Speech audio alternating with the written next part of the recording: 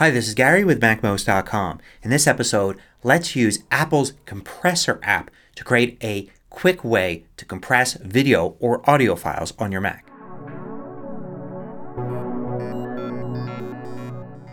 MacMost is supported by viewers just like you. Go to MacMost.com/Patreon. There you could read more about it, join us, and get exclusive content. So Compressor is an app you can find in the Mac App Store. It's from Apple and it costs $50. Once you've added it, you can run it and the interface is pretty technical looking. Here under Current at the top, you can see settings here on the left. You can see a preview area here at the top middle. At the bottom middle you can see a list of files. Nothing's in it right now. And on the right you can see an inspector.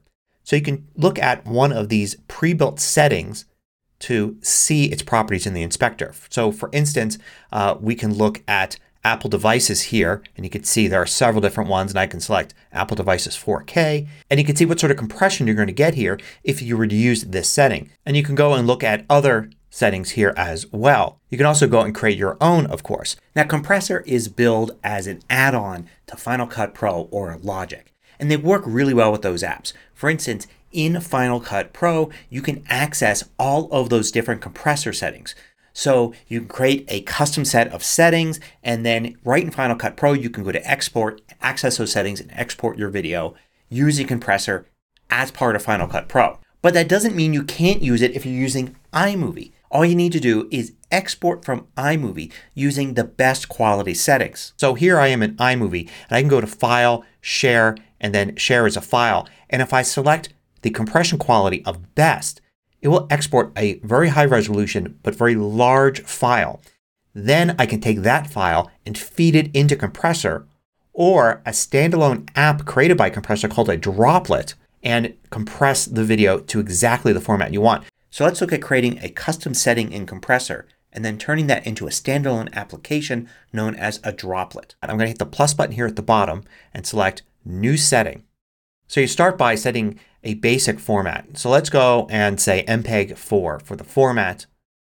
And let's say call this My MPEG 4 and we can add a description if we want.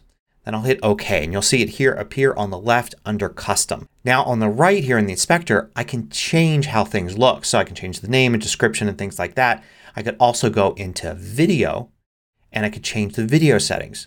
A lot of things here you're going to keep the same, but for instance you may want to change the data rate from web publishing to custom.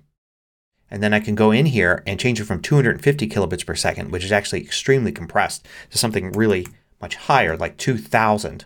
And then maybe I could set it to multipass if I wanted to. I could also go into audio and change how the audio is compressed and saved inside the file. And once I have this set like I want, I can actually test it out. The way you would do this in Compressor is you would drag a file like this one I have on my desktop into the list area here. And you could drag more than one file. Then I would drag the compression setting on the left over on top of that file. So now it has the file plus the compression setting. Then you'll see a Start Batch button at the bottom. So if I had more than one file I could actually hit Start Batch and it would go through and process each one of those. You can also do some pretty cool things here like trim and crop the video here in the preview area. But we won't mess with that right here. So I can do Start Batch and export the video and you can see it goes to the second tab here, the Active tab, and you can see the progress. And then when it's done you can actually find it under Completed as well as other things that I've done in the past. Now I can look at the file here and see some things about it in the Finder. If I select the original file and inspect it I can see it was 7.7 megs. This file on the other hand is 2.1 megs. And if I preview them I can see the original one. This is how that one looks. And I can see the compressed one. You can see a lot of compression artifacts. So I may even want to adjust that to be above 2000 megabits per second. It's perfectly normal to keep trying different things. So to take an example video like this one and set it for some things, export it, see what it looks like, and then play with those settings again. You can click here. You could see all of the settings and I could say go to 3000 kilobits per second and try it again. So now when I select this file and I inspect it I could see here the size is 3.2 megs there. So let's go and see how that looks. And that does look a little bit better. So I may want to keep playing with the settings, or I may decide that this is what I want to go with. And I'm going to use this pretty often. So instead of using Compressor every time, what I can do is create what's called a droplet.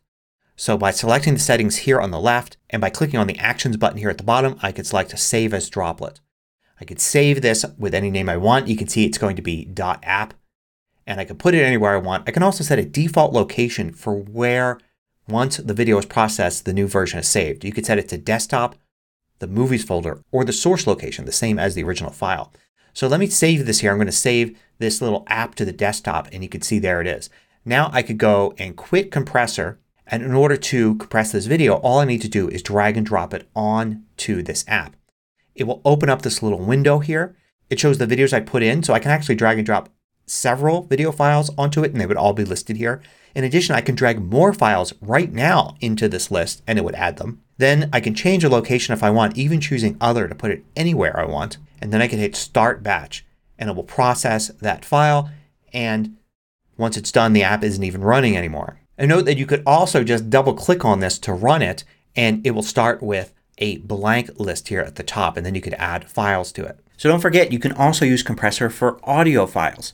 So maybe you're creating something in GarageBand or some other app, and then you can export from there at the highest quality and then use Compressor or a droplet you create in Compressor to save it out at a certain compression level to be able to upload it to various services online.